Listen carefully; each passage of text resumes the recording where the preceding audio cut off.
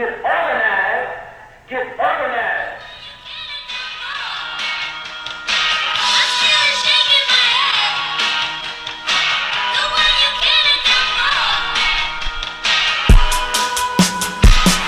We are back.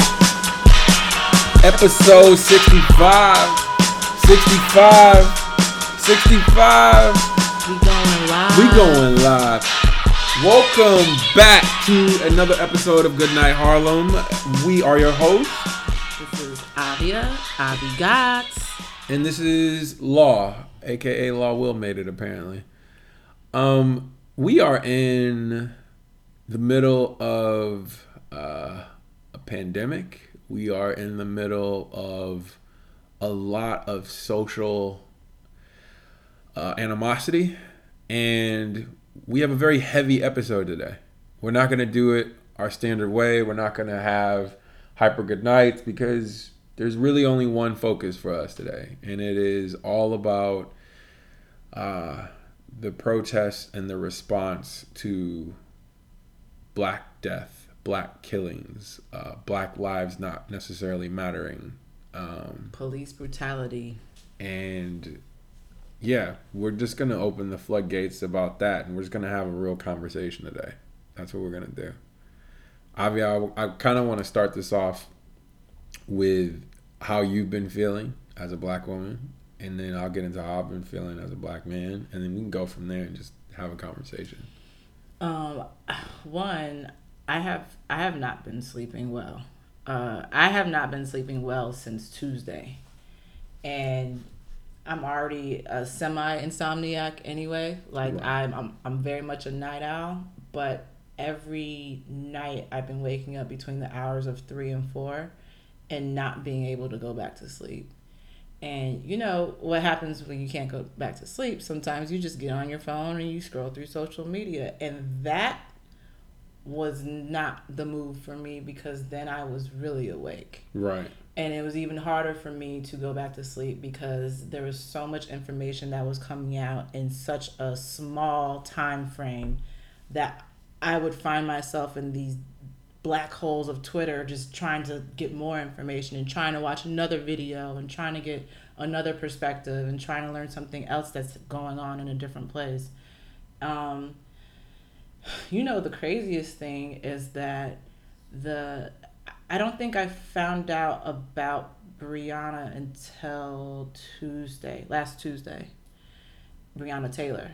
I had a nightmare that same night that I found out about her story, and the nightmare was pretty much almost what played out in what happened in her story. And it was literally, I dreamt that someone had barged through my door, found me, and was about to shoot me. And I say was about to shoot, so I did not imagine myself actually getting shot, but it felt so real. I woke up thinking that it actually happened, and I woke up looking around to make sure no one was in my apartment. My apartment's super tiny. There's no way that I would not be able to see that someone wasn't there just from looking up. I've struggled to do my work. Right. I have to tell you, last Wednesday to Friday, I almost lost it. I really almost lost it, and I almost did not make it through. It was tough for me. It was super tough for me. Did you tell anybody at work, or did you engage at all, or did you just keep it to yourself? When I was going through it at the time, no, I did not tell anybody at work. That's taking on a lot, man. Because, there was one person that I told. There was a couple people that I told, and they were Black. So there was reach outs done, and there were phone calls made. And one of them is someone I consider to be a great mentor. She actually reached out to me, and she's in a senior position, and she's Black. And she reached out to me, and we were just sharing how we felt and what we were going through. And I found solidarity in that as well. And then my Black coworkers that I'm tight with, just in talking to them, one of my good friends, just talking to him, and just we were all on the same page. It's one of those things you don't have to explain, you Right. know. But other coworkers, I didn't reach out to say anything, or I didn't make it a point to Engage. tell them, hey, this is what's going on with me, because I was trying to wrap my mind around how can I get through this day. Right. The last thing on my mind is trying to talk to someone to tell them how I feel, especially if it was someone that I don't feel would understand. So I got through last week by the skin of my teeth. Honestly, I really did, and part of me was super grateful to be working from home, because honestly, if I had to be in the office during that time, I probably would have walked out. That's how much it was emotionally affecting me. And it didn't really help that when I would take these social media breaks, it was an influx of more and more information. Right. So that's what I've been going through. What about you? Man, and this again, all this is just how we're feeling in the moment. So for me, I think the first thing for me was seeing another black body just being, shown to the masses as if it doesn't mean anything, right? Like I'm looking at the visual that has carried through social media, and you don't normally see that if a white person dies. You don't see. I don't know if I've ever seen that. And so it almost, when you see it as much as we do, it almost desensitizes people to the idea that we're humans. Mm-hmm. That bothers me. And at the point that it happened at the same time as the Amy Cooper situation, Right. I was just reeling off of the Amy Cooper situation and how that took place. Mm-hmm. And I don't want to have to get into the details of the Amy Cooper situation, but the fact that Amy Cooper is just not, for whatever reason, in her mind, unaware, because she's making it as if she's woefully aware. Like, she does not understand the implications of her saying there's an African American man that's threatening me to the cops, like what that does, because he could have suffered the same fate that Floyd did. Do you know what I mean? She knew that. But she's saying that she didn't. That's not how it... We know from that tape she's a great liar. Listen. I'm only repeating what she's saying. I'm not saying I agree with her. I'm not saying that I'm empathizing with her. I'm saying the fact that she's acting as if she doesn't get it blew my mind. Like, fucking blew my mind. So then I'm dealing with that already, right? And I'm like, oh man, he could have just died, right? Like, my brain went, man, why would you do that to somebody? And then all I see is a photograph of the Floyd stuff. That's it. I see a photograph. I see a cop's knee on a guy's neck. And immediately I go, I can't watch. Like, somebody already got me with the Ahmaud Arbery stuff. Remember I told you, like, I click a video, I don't know what the Ahmaud Arbery stuff, and I'll see the whole thing. I lose it because I'm like, I don't watch this kind of shit. I can't wrap my head around it. I don't like it. Will give me nothing but negativity. Like, it brings nothing but negativity to me. So when I see the photograph of Floyd, I just start crying, man. Immediately, I was just like, are you kidding? I already knew. I didn't need to read the caption. I didn't need to read shit. I just went again, like literally again. And then I'm still supposed to be doing stuff, right? Like I'm not supposed to not be paying attention to whatever is happening around me, right?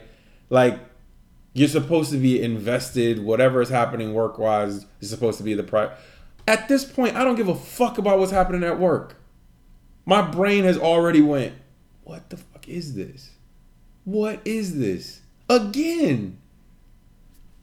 And I just start thinking all the worst shit all at once. All of it hits me all at once. Like what? My initial thought after seeing George Floyd was, how do I reconcile these feelings that I have around wanting to have children? Like, I want to have 2 children, right? And my thought was always, you know, I have one boy, one half, I have one girl kind of thing. And then I really thought, I'm like, man, I don't think I can ever have a boy because I can't defend him. There's nothing I can do. Like, I bring you into this situation where they're never going to view you as the same. They're never going to treat you as the same. And anything you do to them could be a threat. And what am I supposed to do as a parent? Like, my parents tried their hardest from ages 4 up to teach me how the general public would view me, and that the things that I was going to go through were going to be different than certain other people. And they did their best to like maneuver everything around that, right? And even with that, and I'm thankful and grateful for everything that I've gone through and made it through and got to. But I also recognize that for the most part, I'm an anomaly with everything. An anomaly. Like, I don't know what's going to happen with my kids. I can't possibly predict what's going to happen if I have a son. And I'm not Trayvon Martin's parents. Like, I don't have it in me to be as forgiving. So if something was to happen, I don't know. But immediately I was like, I don't know that I would ever be okay having a son because I can't. Not that I can control. Like, Brianna's a girl at the end of the day. I was just about to say, like, But, we see more men get killed, but based on statistically, a black man is much more likely. You're right. And it's not close. You're right. But no one is safe. But my thing is, I'm like, how do I alleviate more risk? The same thing you would have to teach your son, you would have to teach your daughter if Absolutely. you think about No, it. absolutely. But the difference is, I'm trying, if I'm going to have children, I want to alleviate as much risk as possible. Like, I don't want to have to think, man, is my son even going to make it home? Like, if the cop pulls him over, I would be scared shitless. Like, I'm like, damn, even with me teaching you everything, I have no idea how that cop's day is going. Mm-hmm. So then what? And that's the thing. You don't have any control over that. You can only do so much. At the end of the day, you aren't there to prevent anything from happening. And that's the scary part, is that you can equip your kids with all of the tools and know-how of how to respond to cops in a proper way. Proper, I say proper, quote unquote, because honestly, at this stage, it doesn't take much for us to get killed. But you can teach them everything, and it can still end up exactly that way. My friend said something to me, and the shit messed with me. He said, "Oh yeah, I don't let my son wear hoodies." His son's like 6, right? He's like, "Oh, I don't let him wear hoodies. I don't care. Like, I don't want to give them another reason." What what? He's 6, man. There's this video on Instagram with this guy. It's a slew of it's a montage of videos of parents talking to their kids about what to do if they ever encounter the cops. And I think the youngest person in that video was this little girl who, she had to be 6 or 7. And, you know, I've seen it reposted so many times, people that are parents, white people as well, saying, I cannot imagine having to teach my kids this. It's unreal. All before they hit first grade. It's unreal. There's a whole different set of rules. And I told you, from like age 4 up, my parents were on me about everything. Because they're like, we can't let anything happen to you, right? But why would I want to raise a kid in this? Like, why would I? Like, I gotta go somewhere, right? Like, I gotta get out of the country if I want to have a boy, was my first thought. And I know to your point, and to even the point that I made in my rant, Brianna's a girl at the end of the day, and it's not as if black women aren't treated just as bad. Look at what happens to black women when they're in pregnancy. Like, it's insane, right? So I'm not saying that's going to be that much better. It's just, yeah.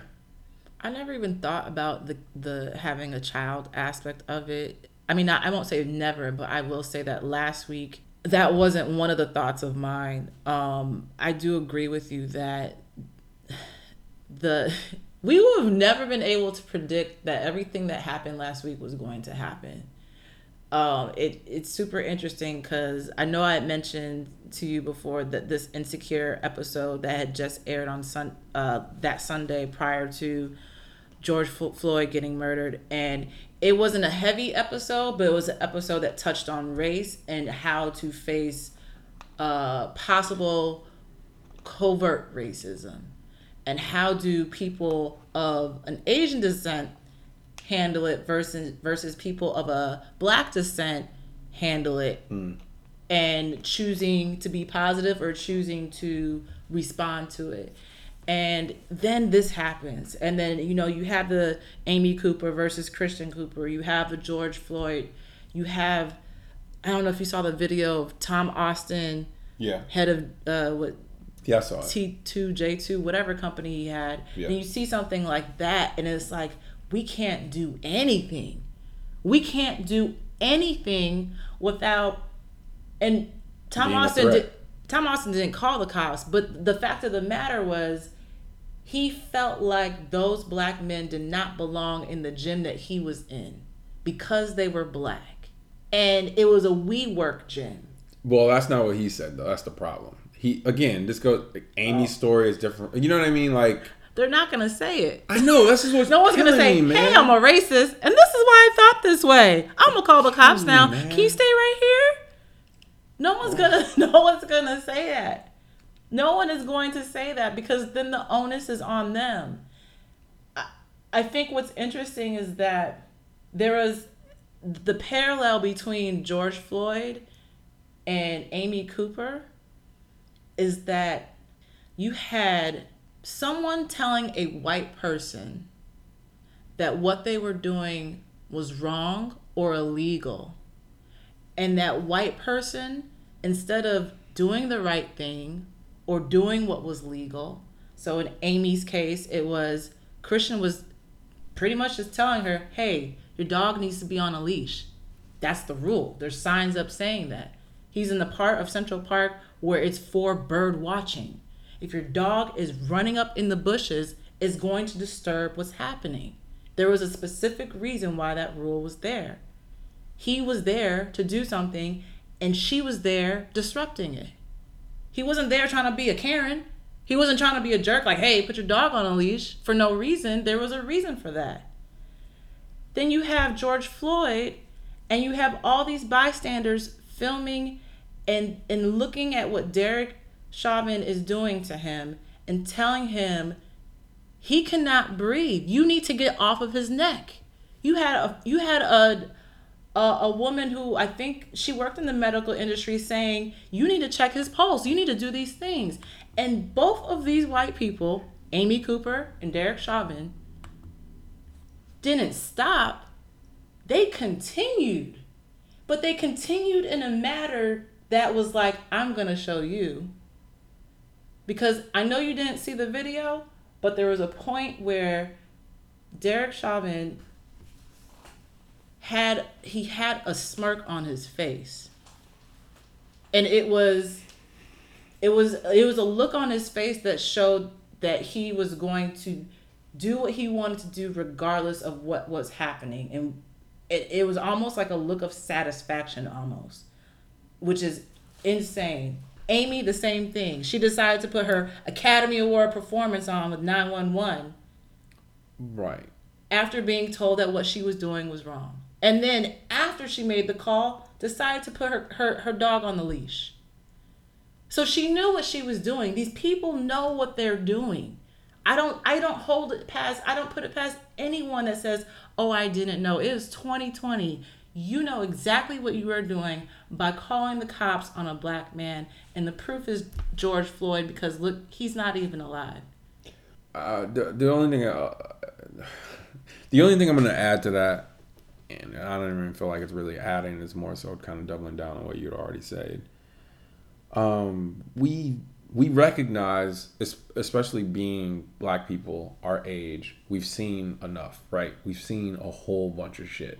We all have experiences that kind of, in some way, shape, or form, we either know somebody has been through some bullshit like this, we've directly been through bullshit like this.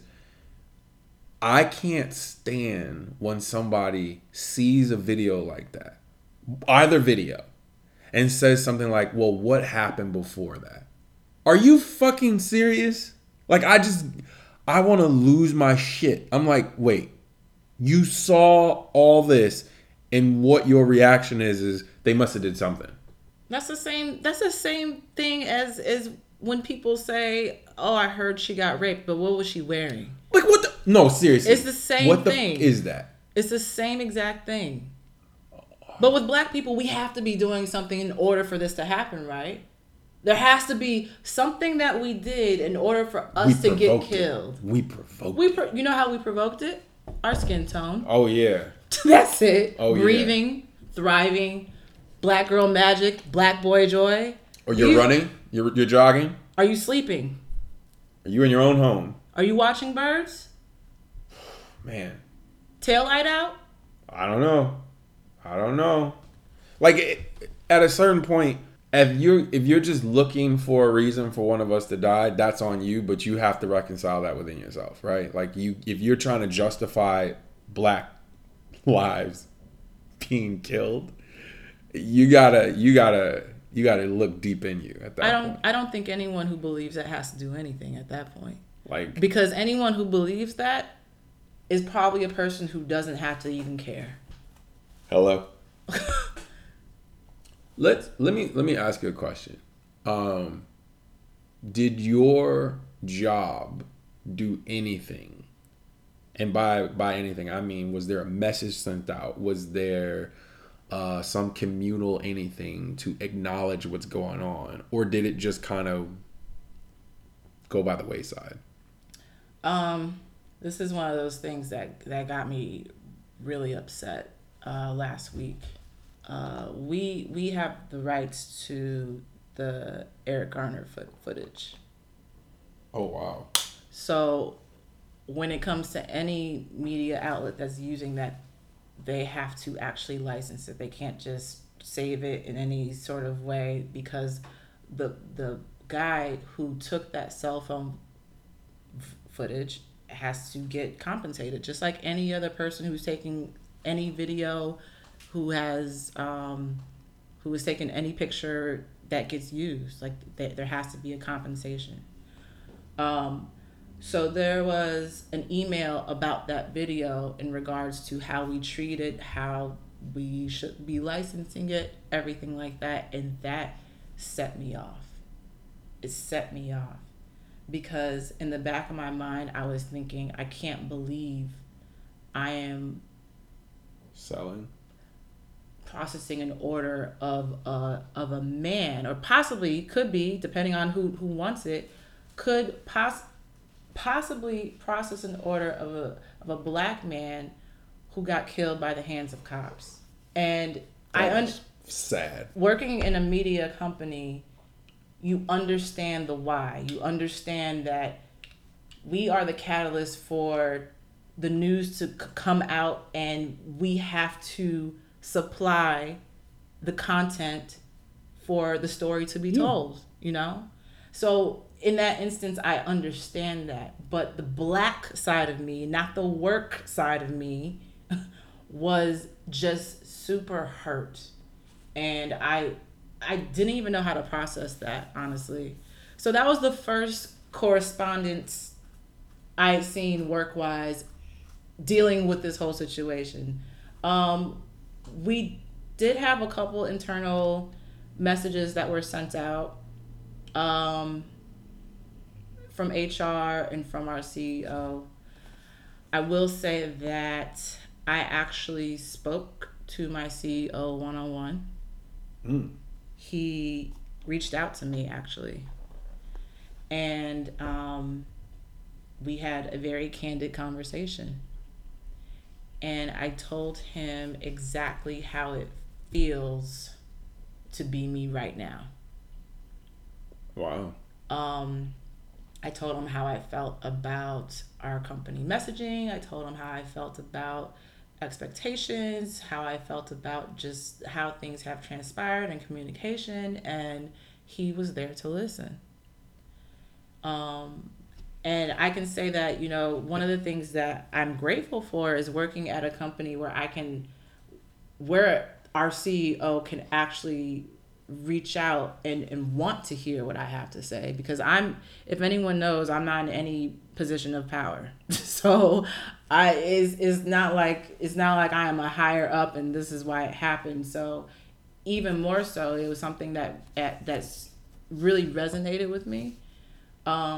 My company has not made a public statement. I'm not sure if they will, but they are taking action. They're just being mindful of the type of action that they're taking.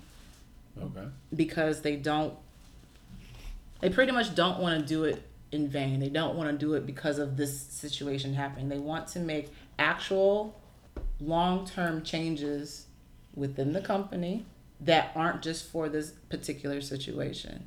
So I think we are going to have an open forum, and I think we are going to discuss some things regarding race. But I was super candid with him, and I told him exactly how I felt. And, I feel like that in itself meant a lot to me. Now, what comes after that, we will see. Right. But I think the thing about it is, you want the company that you work for to do the right thing. A lot of people don't even know what the right thing is. Right.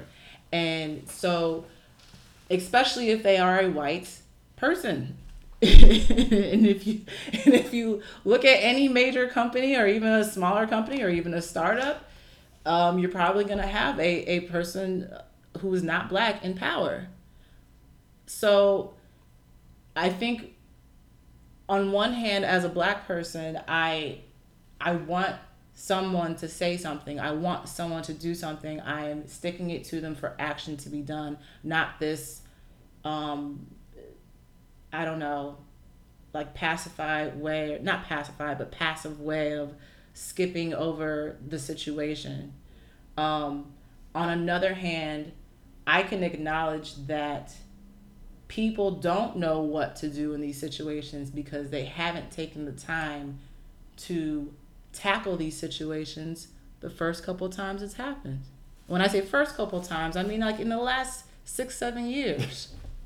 6-7 years, because if you want to talk about it, this has been happening since before we were both born. Right. But in my case, my CEO just became CEO last year. So this is his first time doing this job.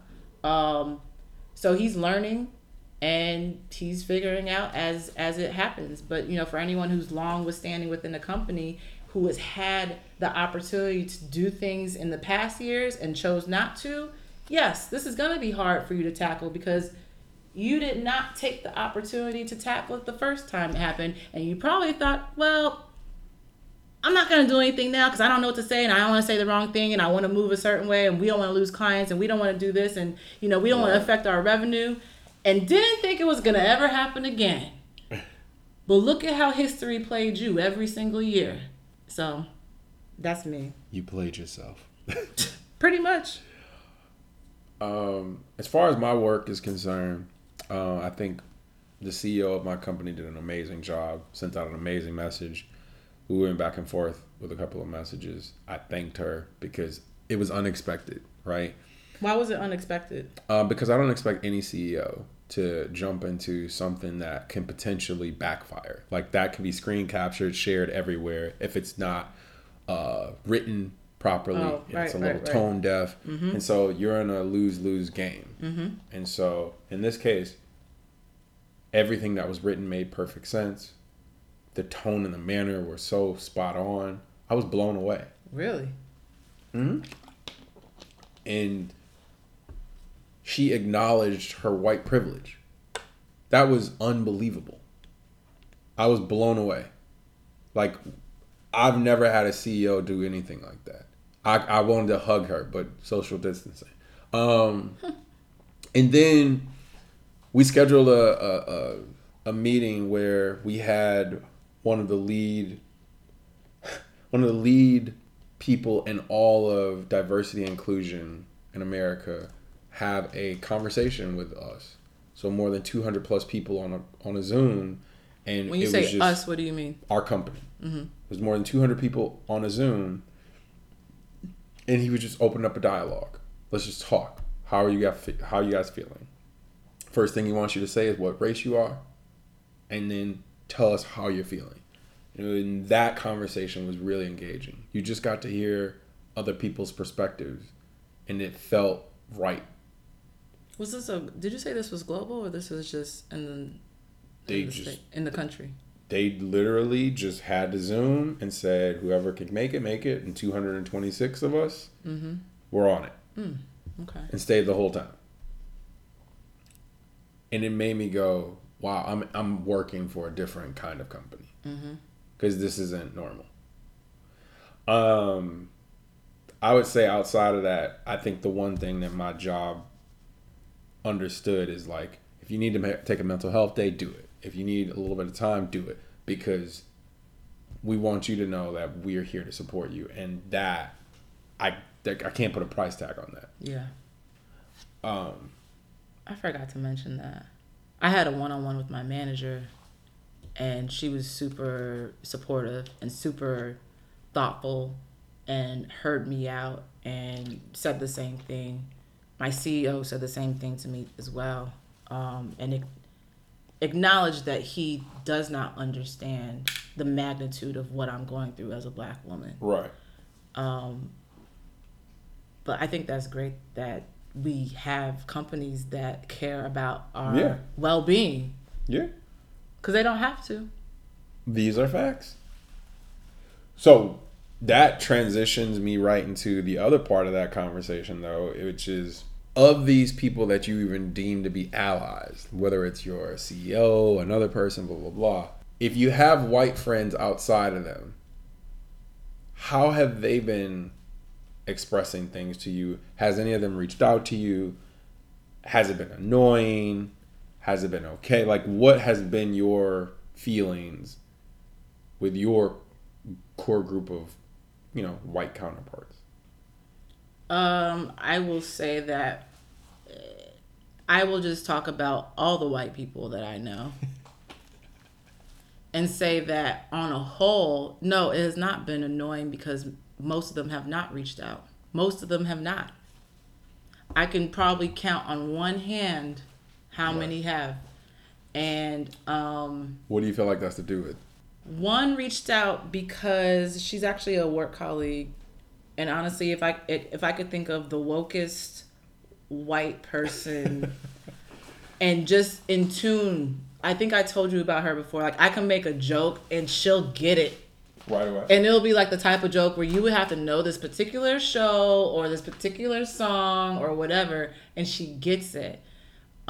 She actually reached out and offered a listening ear, or just letting me know that she's there for me. And that's after a conversation she had with one of our mutual colleagues. Another person reached out to me, and this is someone from high school who we were never that tight, but we follow each other on social media. And, sometimes she'll post things and we'll have conversations in her DMs about something that she posts, and then vice versa. And we'll have a whole dialogue.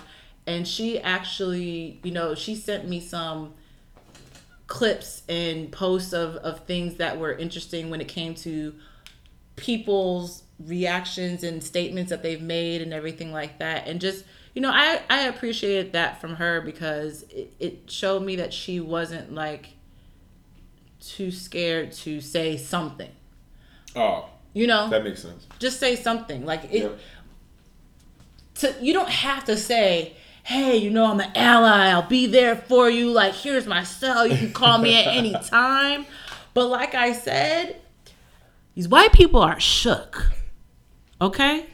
And when I say they're shook, they don't know what to do. They don't know what. And so when you don't want to do the wrong thing, like I said, sometimes you don't do a damn thing. So just even me having interaction during this time says a lot to me, because there's people that have not done that could, and people that I thought I was cool with to the point where they would do that, and they did not. I've had a couple of clients reach out to me and literally say, I hope you are heard. I hope that you are safe. I hope that you are taking care of yourself mentally. Like, say a whole spiel. Clients, these are people I work for. But the person who I thought I was tight with at work has said shit. It's some goofy shit. It's interesting to see who steps up to the plate during a time like this. That's all I can say about that. It's very interesting to see it. So, I've had several of my closer white peeps reach out to me, just not only on the work front, but in like personal life, just in general, just checking in, just making sure that I'm good, I'm in a good headspace, which is appreciated. Is that how they asked you, or was there like a whole spiel? When I say spiel, like a little mini paragraph, like, I'm here for you, da da da. If you ever need anything, just let me know. Like, or is it just like, hey, are you good? I've gotten at least, out of the probably 10 or 11 messages that I've received, I'll probably say 80% of them have been long, like, soliloquies. Which I can appreciate. Yeah, because it actually took time to think of that, right, to send it to you. It took time and effort.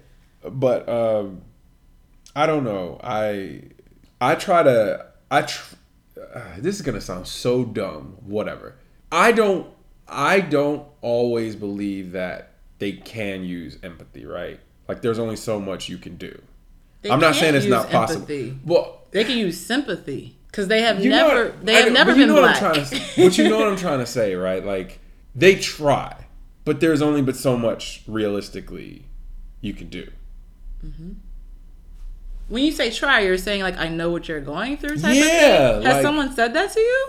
Yeah, well, Oh, come on. no, now. it's That's more where I so draw like the a line. no, but it's not. It's less. I know what you're going through, and more, I understand, and hoping we could do some things to make it better. The understand is, I mean, you know what I've learned about this time? It's that black people, and I already knew this, but this just re-emphasized it. Black people are super hard to impress. Okay, you could say that about anybody, though. No, we are super hard to impress. Okay. We are super critical. I had posted one of my clients' messages to me on my IG story, and it was only up for maybe 20 minutes because some of the comments that I got were like judging the way that she worded what she said to me. And I was like, well, I appreciate the fact that she even said this.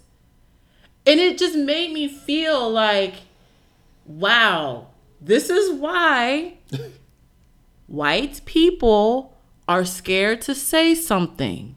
Because look at the way you are picking apart every single word down to a punctuation. And so, and you know, someone looking at a message and not knowing the person who's writing it may feel a certain way, but Yeah. it's like, I took it down because I was like, I don't even want to have to debate with any black person about what this white person said to me that I appreciated.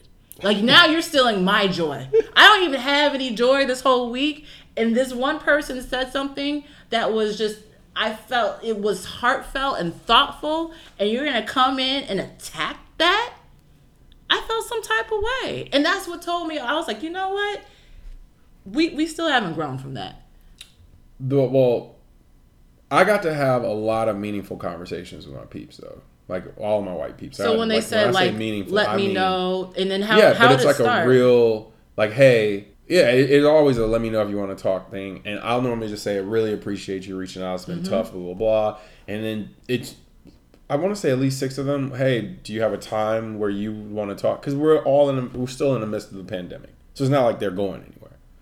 So real conversations is what we have, though. They're asking me real questions like, how bad do you feel like the system is based on what you've seen? And that would sound like something that's super basic, but all you have to do is get a couple of instances and it just makes them like go, what the I think it was hard for me having one conversation because it was the same thing we brought up before. One of my friends has 4 kids. He's a white guy. And I was like, you never have to worry about this. Ever. That's a different life. And I think he took that as when you have kids, of course we try to protect them or whatever, but there's only so much you could do with it even in that. So he's like, no matter if you're a black kid or white kid, but he's like, I'm not diminishing what happens. You know what I mean? Gotta put those disclaimers out there. Right, he kept... Put them out there. Put them out there first prior to your statement. But it was a good, heavy conversation. Which then makes me want to go to another piece of the topic that we were Before you talking go about. to it, there was this tweet that I saw that I appreciated. It said, it's a privilege to learn about racism instead of experiencing it your whole life. The fact that you... Woo. And that, I was like, woo, baby... The fact that you have to ask a question about how racism is. How is racism? How's racism treating you? Why did you make it sound like morning eggs?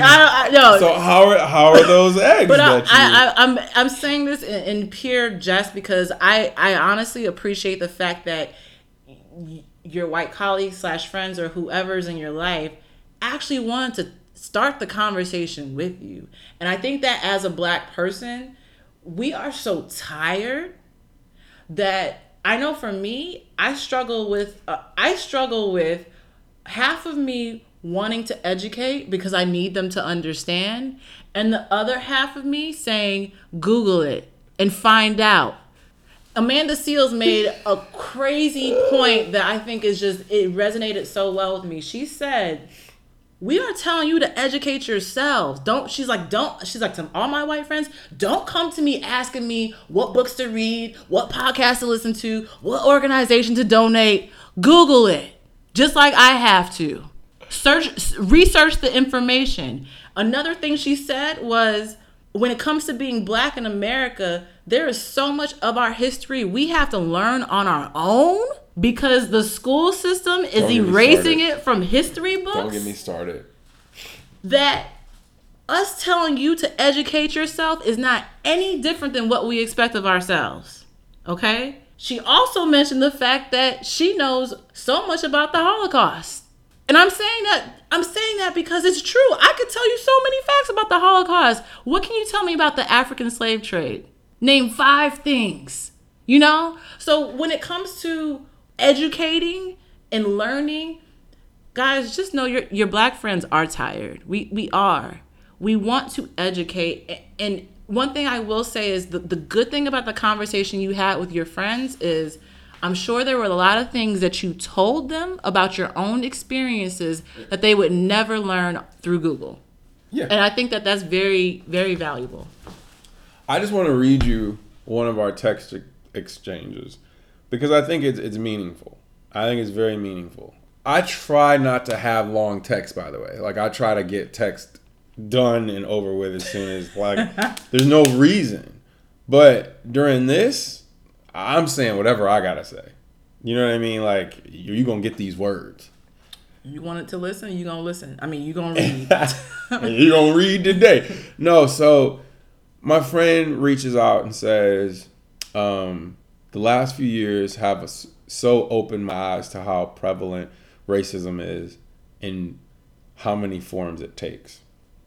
Wow, this is a lot. This is heavy rereading it now. Jesus.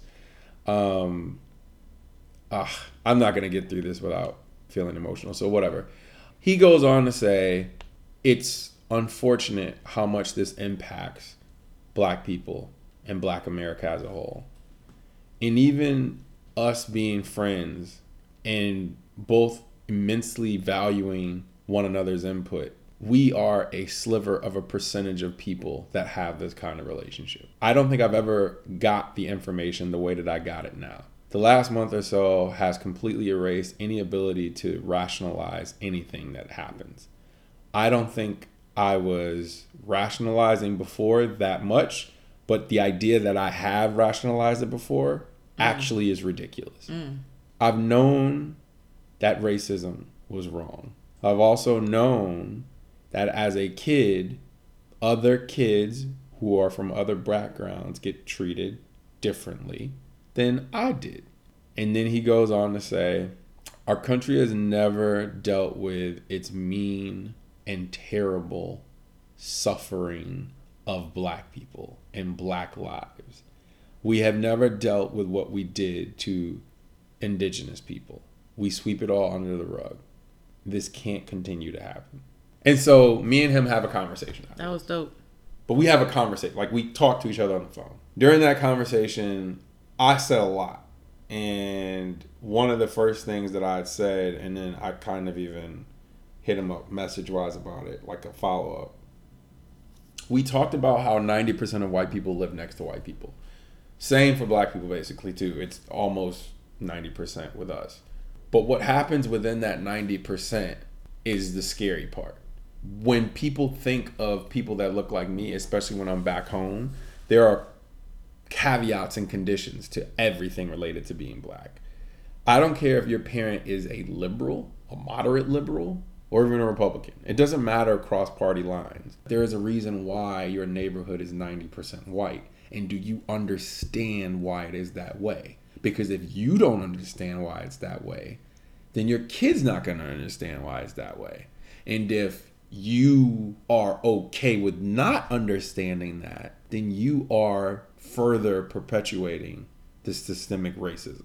Because the idea that you live around only white people, you probably should know about redlining. And if you don't know about that, then you haven't done your history check.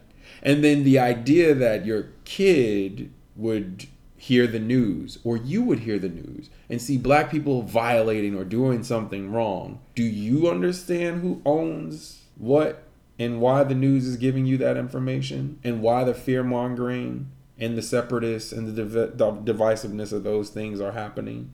Have you educated yourself to understand that? Everything that we're attached to then becomes bad.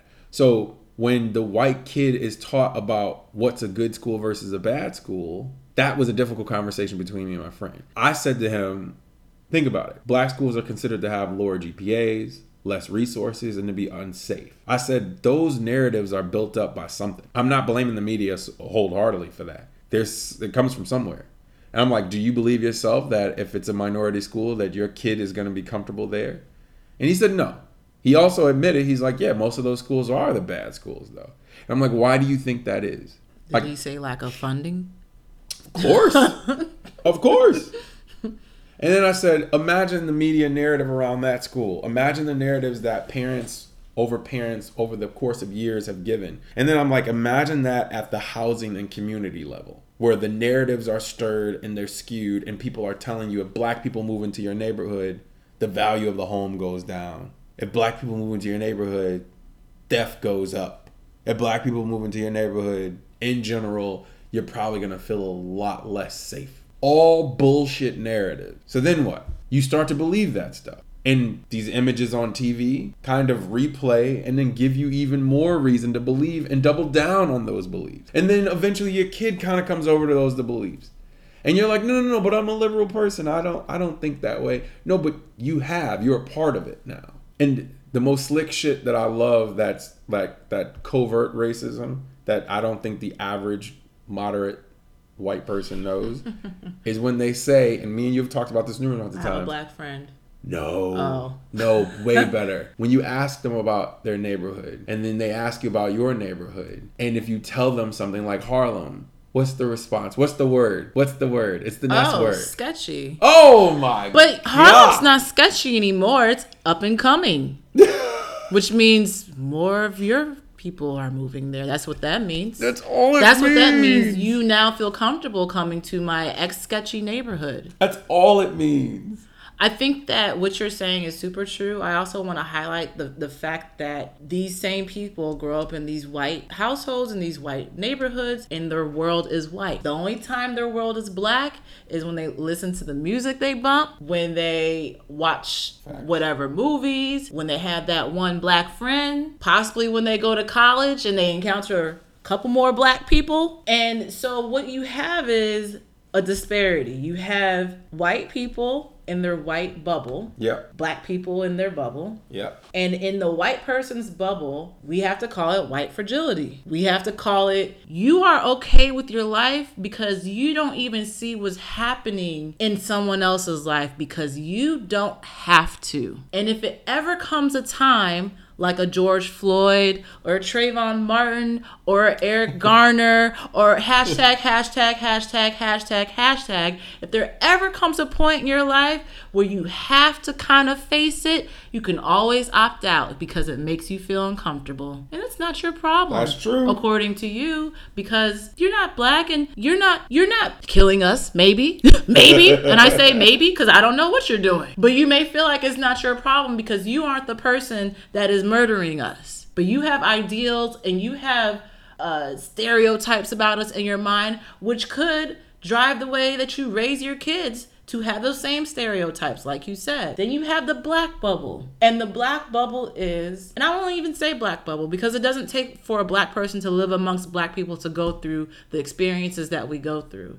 It is the weathering effect. Have you heard of that? Yes. I was listening to The Daily and they were talking about how coronavirus, the different ways that coronavirus has impacted black people and why it has impacted us more. And they spoke about the weathering effect, which is basically black people having to go through stressful situations. It could come from the economics of black people. It could come from racial dynamics. It could come from just different disparities and what we have to deal with on a day-to-day basis, the types of people we encounter, how we are treated, how we are not treated.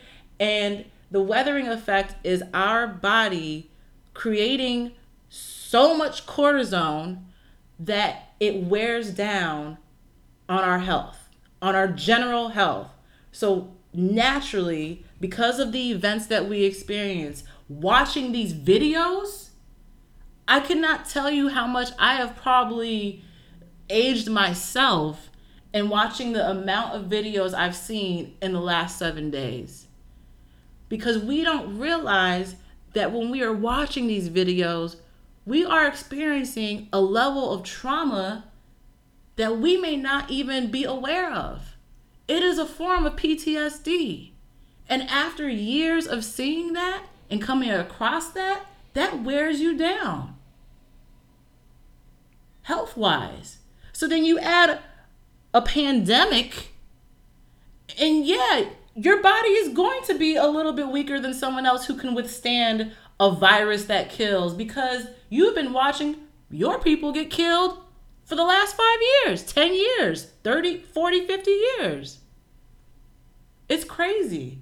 So now I feel like we have a clashing of the bubbles, right? We have more white people trying to care or, not trying to pull the I didn't know card or trying to really actually pay attention to what's happening because they see that this is affecting everything worldwide now, so it must be important. And then you have the black people who have been weathered this whole time trying to explain to y'all, this is not new. This is new to you. That's the difference. That's a tough conversation.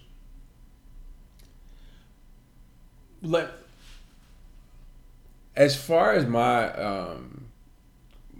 my conversations are concerned, I've tried my hardest not to judge when somebody's trying to, just have a dialogue. That's right? good. I try because they need to have these dialogues. Right. Like I'm not the one trying to nitpick about the words that you're using. More so, where is it coming from? Is my bigger thing. Yeah. I'm always open to dialogue, but I will admit this. I don't like being the sole reason why you're being educated on something. You should do your own research, right? Mm-hmm. I appreciate the majority of the white friends that I have because they really do the research and they're open to having real conversations. So, and when they're asking about my experience, it's more so like, is it as bad as they're making it out to be in this context of something? Is it worse for you? Like, how do you feel about this? And they want a real barometer based on their reading. And I'm like, I always can give them, but I'm like, this is just me. I'm not representative of everybody, right? So I'm like, you can't take my word as I'm not the end all be all for all black people. Right. So those are always tough conversations too. But one of my friends was asking me, and this kind of takes us to the next part of this, was what do you think can be done about the police and how things have been handled? And I was like, well, there's a bunch of things that aren't going to change within that because of the way the system is set up. And it's going to take so much more than even a protest or anything to change that. And so the Daily did a really good job of kind of calling out those things that were associated with that. And I just want to go over those and just have a quick conversation about that. On this latest episode of the New York Times show, The Daily podcast, they covered the 5 things that kind of help the police get by with their overall system that allows them to get off. The first thing they called out was internal affairs. Basically, the police get to police themselves.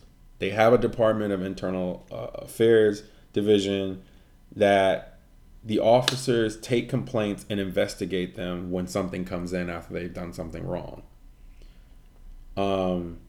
And based on that, they 9 times out of 10 find a way to get them out of it. All right, that's one. Having a full internal affairs division that's dedicated to getting you off. Great. Then there's civil service protection. Basically, public employees are allowed to appeal firings or other discipline to an independent body. And a lot of times with cops, they are given a lesser punishment when they appeal. Or if they've been fired, they're reinstated because of the civil service protection. Then there's civilian review. Basically, if a cop had on a cop cam, non-police officers will get whatever the complaint is sent to a review action team that are not cops. They'll get to review it and they'll get to call out their behavior. The problem is that has no actual value. Like, they just dismiss those people. Not joking. Okay? Then there's police unions. So number 4. These are the organizations that represent the rank and file members. It's their job basically to protect the police even further. So they're often led by the old school law and order individuals who often are the biggest opponent to reform of any kind. So if somebody's coming in as the new chief and they want to reform the old rules, that police union is normally ran by somebody who's going to say, F that, we're doing things the way we've always done them. Because if we don't, then somebody who got off for something else back in the day can come back and say, hey, well, so you guys are reinstating people when I only kicked this person in the face? Next, and the final one, is a legal concept called reasonable fear. Oh, wow. That just sounds all the way wrong. Basically, if an officer can make an argument that a reasonable officer would have been afraid for their life or for the life of a fellow officer in that moment, then the jury is not supposed to convict them. And that's a pretty big hurdle to overcome. This allows most cops to not have to go to prison because of a reasonable fear. Well, shit. They're all scared. I'm scared too. So shit, I got a reasonable fear. So shouldn't I fucking get off every time too? No. I'm just asking. You're not a cop. I'm just asking the question. The cops are allowed to break the law in order to not save your life. Right. Because they're scared of you. Because you're black. But what you've seen here is there's multiple boards put in place to stop you from ever taking away their jobs, or if not taking away their jobs, getting them suspended or taking away their paycheck or sending them to jail. There's so much that goes into that. Our system is dedicated towards making sure that their lives matter. So let me ask you this. All those 5 things, are those things that are reviewed simultaneously, or that was the order in which they review?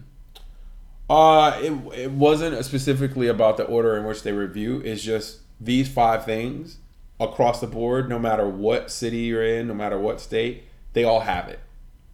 So is it like majority rules, like 4 out of 5? Okay, we're gonna do something, or like they always know. on... They always know the thing based on how it goes, what they're gonna use, and you can't get around this. Insane. All these cops are scared, though. According to them, they are fearing for their lives. They are shooting to kill. So, based off of the reasonable fear, that makes perfect sense, because they are so scared of doing a job that requires them to be in dangerous situations. What? What? You signed up for this. This begs the question that me and my dad talked about, actually. My dad worked for the prison system for 25 years of his life. He's retired. My mom, same thing. I was asking my dad, you guys dealt with the worst of the worst in the prison system. They were in a level 4 and a level 5 prison. Level 5 is the worst possible offenses. Level 4 is just a smidge below that. But I'm asking him, was there ever any programs in place to allow a police officer to do some form of training through you guys for like a year, maybe 2 years before they actually go out there into the field? My dad said, yeah, we've done that before, actually.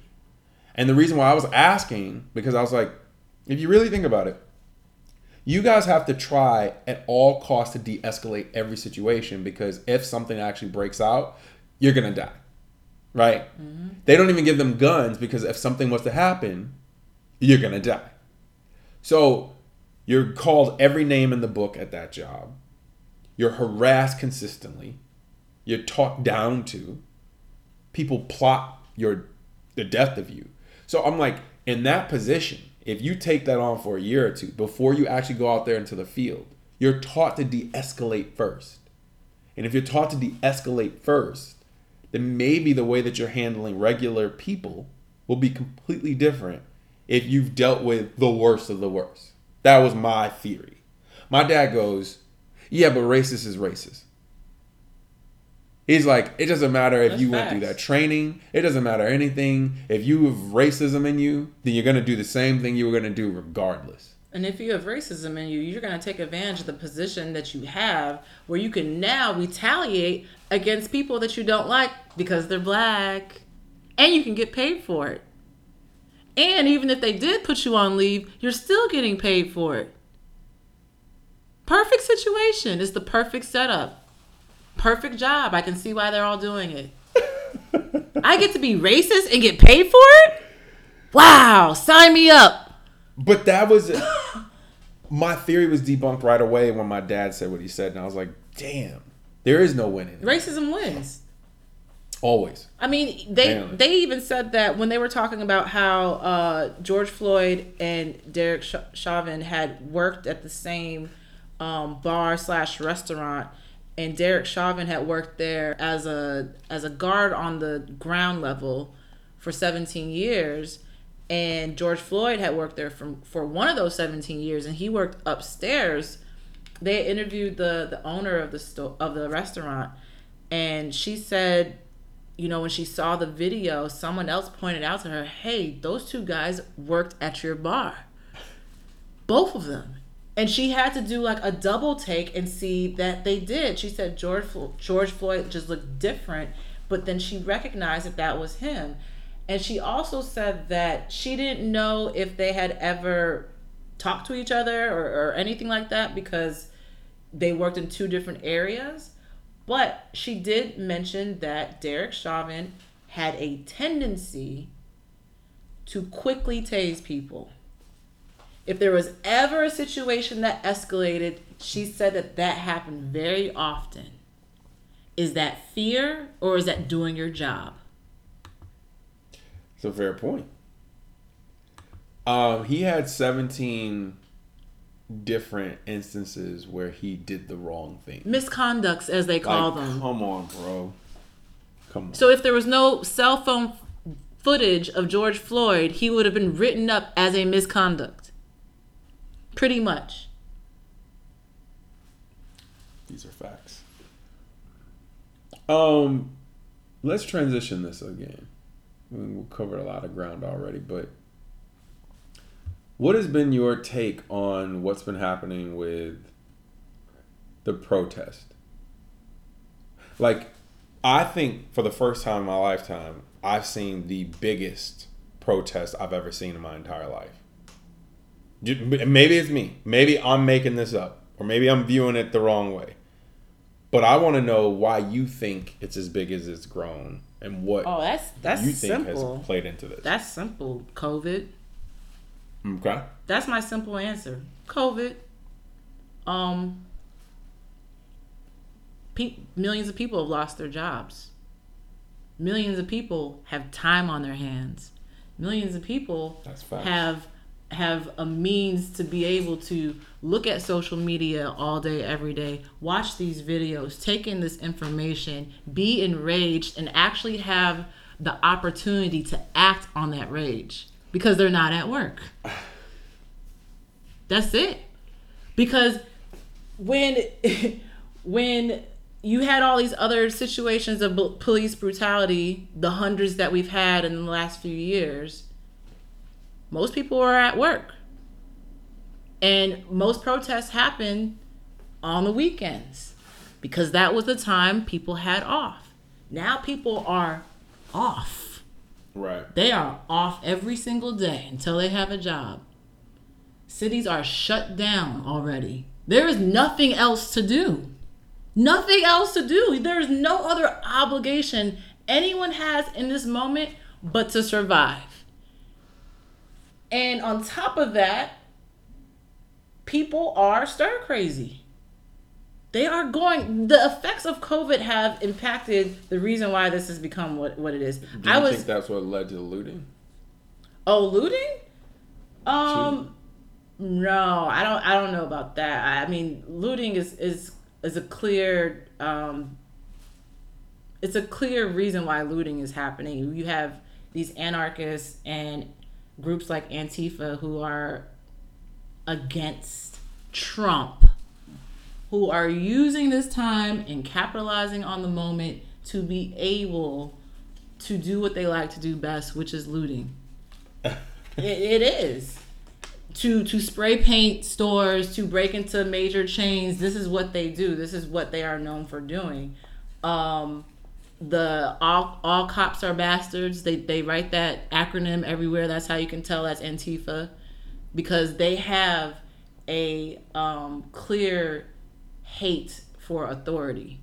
So, and I know why black people are mad about looting, because they don't want white America to think that we are the ones doing it. I think it's quite clear we're not at this point.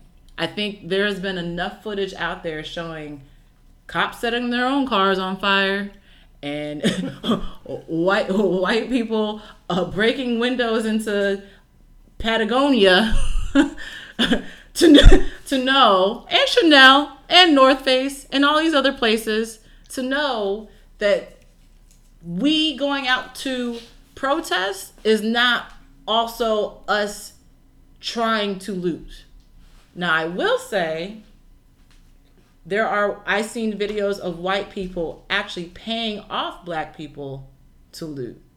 I've seen videos of stacks of bricks popping up out of nowhere. Ain't no construction on site because we've had COVID for 3 months. Stacks of bricks just popping up in major parts of the city. Who's planting these bricks? You have to wonder. So I feel like there is something to be said about the fact that there is a certain way that this is transpiring, and while I'm not going to say all the looters are white, I will say that the majority of them are instigating it. I will. I've seen too many videos of looters, white looters, trying to throw one of those stacks of bricks into a store and a black person stopping them. I don't see white people stopping them. But I will say that off the point of the looters, one thing I can appreciate when it comes to the people that are protesting is that I am seeing a lot of white faces. And I'm seeing a lot of non-black faces. And that are actually protesting, that are actually there for the cause. And not only there for the cause, but they are willing to put their life on the line for the cause. Like, they are willing to get in a cop's face for the cause. And I would like to just honor and be grateful for the white privilege they know they have at this point, where they know that they can do this and get away with it. And when I say get away with it, know that they won't get killed. Because if we were to treat the cops in these situations the way I've seen some of these white people, where they are not following any of the rules, but they are going to get that message across. I am super grateful for that, because that in itself is showing a level of solidarity that I can't expect from a lot of people. So I have a different take on this than you, but this is good. This is why dialogue is Don't important. you always? No. As far as the protests are concerned, and the reason why I think they're so big, a part of it is to do with the pandemic. But I think the other part of it, and I think a lot of people are missing this, is that this is Gen Z. This is their first time properly being either just out of high school, in high school, but acknowledging what's happening and what has happened. And think about what they've lived through versus what we've lived through. Mm-hmm. They've always been around basically during the entire social media age, right? Mm-hmm. But in being around in it, what have they seen through the social media age? They've lived through Trayvon Martin. They've lived through Philando Castile. They've lived through pretty much everything that's happened over the past decade that's to do with black bodies hanging, dying, lynching. And you keep seeing these videos over and over and over and over again. Our generation, what did we see? We saw Rodney King, right? But we didn't see video consistently of these things. You know what I mean? We just didn't. We didn't have cell phones. They have that. And so there is a different feeling when you're like, fuck this. You already got me staying in the house. You've already taken my summer away from me. And now you're telling me that me just living is an issue, and I've watched you guys allow all these people to kill us? Fuck you. And so I think they've made a concerted effort of something's going to change while I'm out here. And they have showed up in droves. This is supposed to be an election year, right? Mm-hmm. Like, we all know that. And usually you see big, large, massive amounts of people show up on the campaign trail. There has been no campaign trail this year, right? They can't do that. What I'm noticing is that if you were going to talk about having a grassroots movement, this is what the fuck it would look like. People on the fucking street letting you know what it is. This is what true campaigning looks like. And I think they're showing you how they feel about all of the imagery and all of the suffering and all of the pain that they've ever seen. And they're letting it out. They're showing it. I'm not saying it's all positive. I'm not saying it's all negative. But they're showing it. And when I think about what's happening with the looting, that the idea of going into somebody else's property or somebody else's space, whether it's a large corporation or small business, man, that is something that I can understand why a bunch of people would go, that's fucked up and you should not do that. And why would you ruin your own neighborhood? Why would you ruin property that doesn't belong to you? Are you not civilized? Oh, going down the Trina route. Right? Like, animals. Are you not civilized? But then you have to think of the other side of it. In our country, that has pretty much been the way they've handled everything. And by they, I mean white people.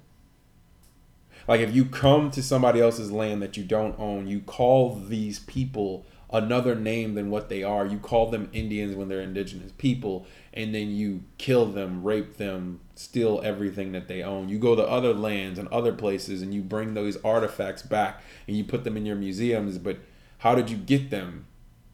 You looted. How many centuries of free labor did America get just to even start up? And then there was that's not looting? There was something called the Boston Tea Party where pretty sure riots and things happened. How dare they? But when they did it, it was different because they were white.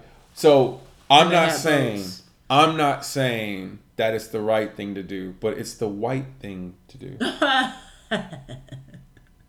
I saw this video. I think I posted it on our IG story. This guy that was in downtown Chicago, and he said that he took his dog out for a walk and realized while on that walk that there was looting going on just down the block from him, because he lives in a place where there's stores and everything like that just right underneath him. And he said 100% of the people that he saw were white that were doing it.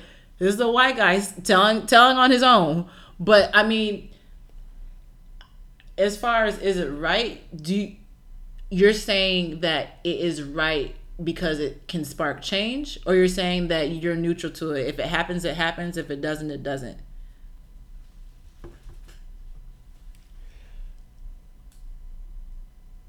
I'm saying there is no right answer. There is no wrong answer. I know there's a lot of small businesses that are going to go out of business, and we're already on the precipice of going out of business because of the pandemic. You say your business was going out of business anyway. No, but what I'm saying is that this just exacerbated the situation, right? Like, if somebody burst in your shit, they stole a whole bunch of shit, like, okay, well then where's my business now, right? I can understand, and I'm very empathetic to anything like that. But where my brain goes is, eventually you can get a store back. That's the biggest thing. You cannot get a life back. That's really where my head's at. Like, I don't know how else to say that. And I'm not saying it's right. I'm just saying it's white. So, yeah. I mean, I can agree with that. First of all, I don't know if what is the wrong way to go about this? Like, what is the complete wrong way to go about this? Because if this is the wrong way, what is the right way? What is the way that's going to bring results? Well, you should kneel. Actually, you shouldn't do that. You shouldn't actually do that. No, because that's disrespecting the flag. Yeah, you shouldn't do that. And don't disrespect my stars and stripes now. Woof. Which brings us to our next point: celebrities. Who's doing it? Who's doing it right? Who's doing it wrong? What have you seen? I want to hear from you. I want to start with Drew Brees. You did it way wrong, bro. What the fuck were you talking about, Drew Brees? He knew what he was talking about. Fuck are you even saying, bro? But what he said should have been said 3 years ago, maybe. You know, when everyone else was saying it. Not now, and people are getting... Well, he did say it 3 years ago. Oh, did he? Oh, so he's repeating himself. Oh, he's doubling down. Oh, okay. Wow. He is doubling down. Look at you, standing by your values. Yes.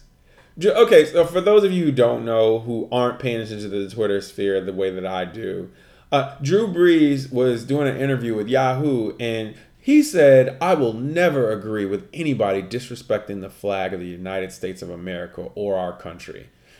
And that was more so in regards to anybody kneeling.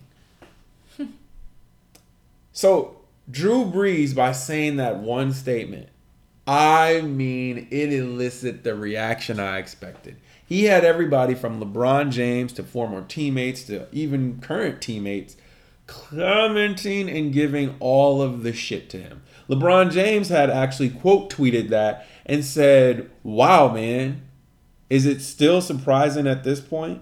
Sure isn't. You literally still don't understand why Cap was kneeling on one knee. Has absolutely nothing to do with the disrespect of the flag of the United States and our soldiers who keep our land free. My father-in-law was one of them, for God's sakes." Aaron Rodgers, another quarterback, he came out and said, a few years ago, we were criticized for locking arms in solidarity before the game. It has never been about an anthem or a flag. Not then, not now. Listen with an open heart. Let's educate ourselves and then turn word and thought into action. Hashtag Wake Up America. It's time for change. You have to understand when you're not on the right side of history. And the idea that Drew Brees doesn't understand that is unbelievable, because he's supposed to be the leader of a football team. That's the leader of 54 other men. Dude, He's the leader of 70% of your team is black. What team? The New Orleans Saints. What they doing right now? Everybody's on break right now. Everybody's on break. Like I said, it's funny how things work out. Cap is sitting there laughing, talk about y'all took sports away from me. Look at the world. They took sports away from you. Drew Brees. What you doing, Drew Brees? You have a job? Oh, no, you don't. Just like me. And you didn't even kneel. Funny. It's karma at its finest. You said they on a break. They're on a break. They are. Okay, wait. I want to get to somebody who's crushing it. Actually, there's a couple of people crushing it. Kiki crushed it. I don't know if you saw what she did. I saw her video when she was telling the it. officers to walk with them and kneel with them. Crushed it. Knocked it out of the park. Then there is, I don't know if you know him, but he's on the Star Wars franchise. He's one of the only black guys. The British actor? The British actor. His name is John Boyega. Mm-hmm. John Boyega has been on a rampage lately, whether it's his IG Live or just in general when he's at these protests. He's been very clear. And one of the things he said while he was on IG Live that stirred the pot with a lot of people, and white people were calling him racist for this. They were calling him prejudiced. They were like, we lost our respect for you. They were like, I'm going to follow you, racist. blah, blah, blah, blah. Wow. He said, fuck you, racist white people. They were mad at him for that. If you're mad, you're guilty. If someone said, fuck you, racist black people, and I know that sounds funny just even saying that, I wouldn't even be mad because you're not even addressing me. So, wait. He goes to protest with everybody else. He like literally puts himself on the front lines. And while he's over the megaphone, he says, look, I don't know if I'm going to have a career after this, but fuck that. Yeah, I saw that video. Jordan Peele quote tweets this and said, we got you, John. I can't, if we want to talk about black unity, that's as best you could possibly do it. Like, I'm a director in film, you ain't got to worry about that. We'll find you work. Black people are not with the shits right now.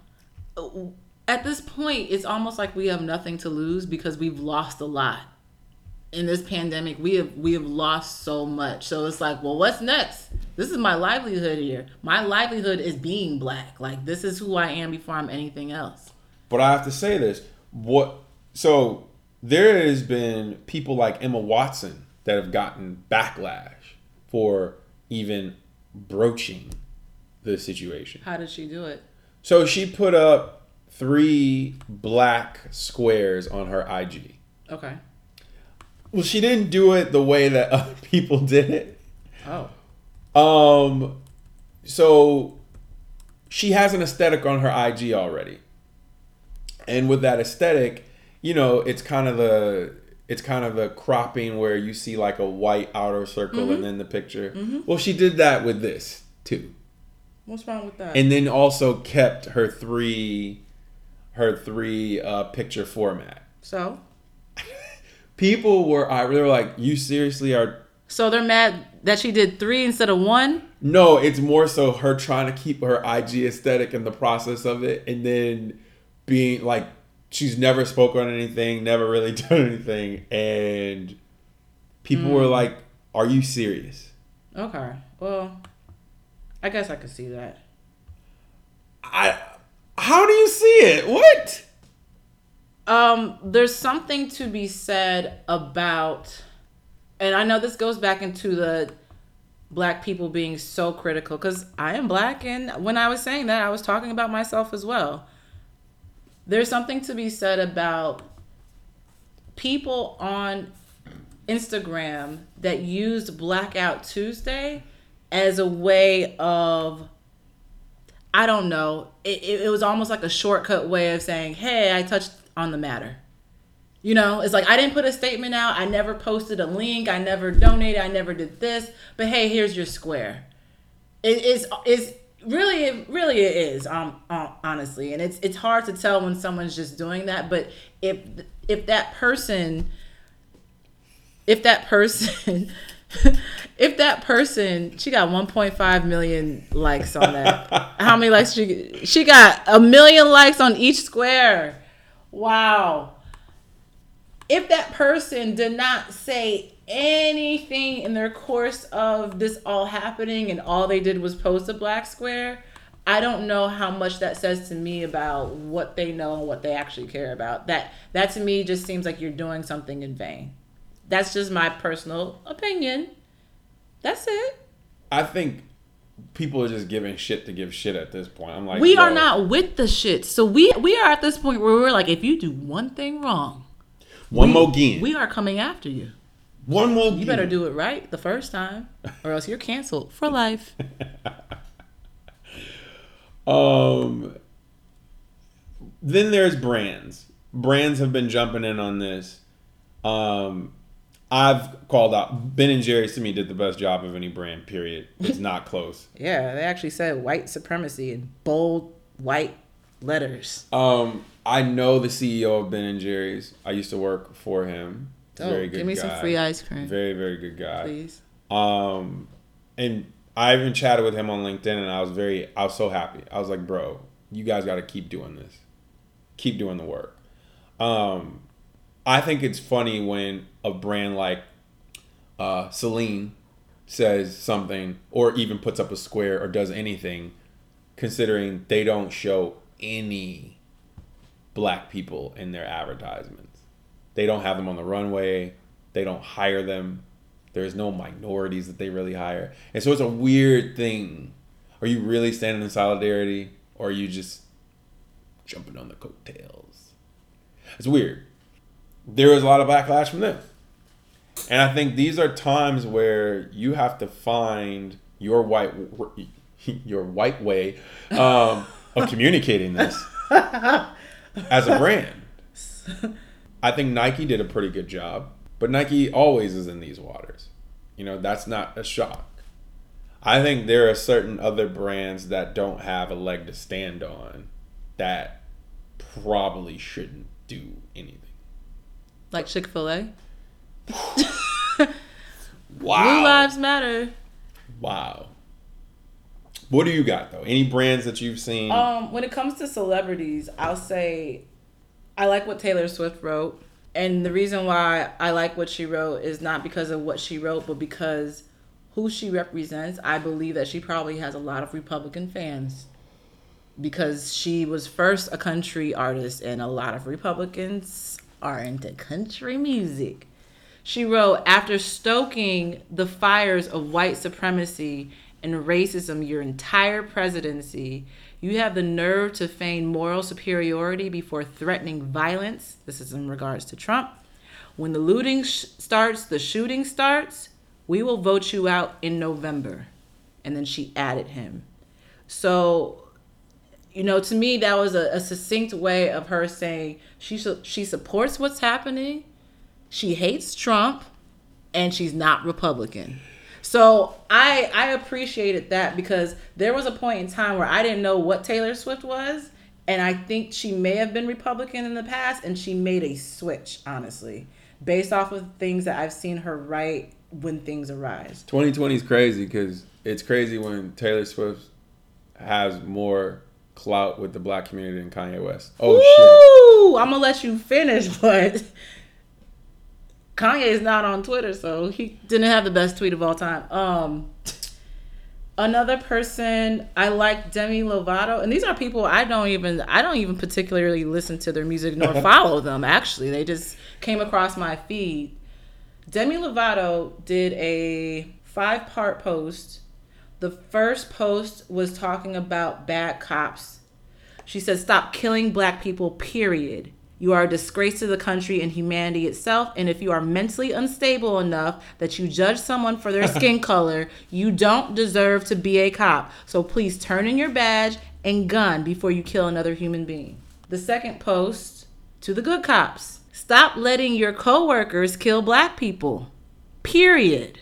I thank you for hearing everyone and protecting us, but oh my God, please do something. Please do better." To the president, to our quote unquote president, be the leader we need right now. We are stuck with you until November. So I'm literally begging you, fix this. You're doing nothing to calm the American people, nor have you done anything to protect the black community or stand up for them. You're a cold, heartless man, and I hope this will haunt you forever. Do something other than threaten people. For God's sake, do what your wife says and quote unquote be best. Whatever the fuck that even means. Yeah, she did say that. Then she wrote to the white people. She had time. "Please help fight this good fight. The black community needs you. Everyone needs you. I'm terrified that the streets will burn and bleed until justice is served, and that will not happen until we all, including herself, do our part. Our people fucked this up. This is not for the black community to fix." I think she forgot a word. "We need to make this right now." Then she wrote to the activist shamers. "Now everyone is going to live to your standards of what an activist should do. But just remember, these times are fucking crazy. There's still a global pandemic going on, and some people can't protest even if they want to because of their health conditions. Or some people literally don't have the emotional capacity to process what's happening and are riddled with anxiety and just trying to survive the day. But everyone is on their own journey, and hopefully they will find the strength to fight their own struggles to be able to help others."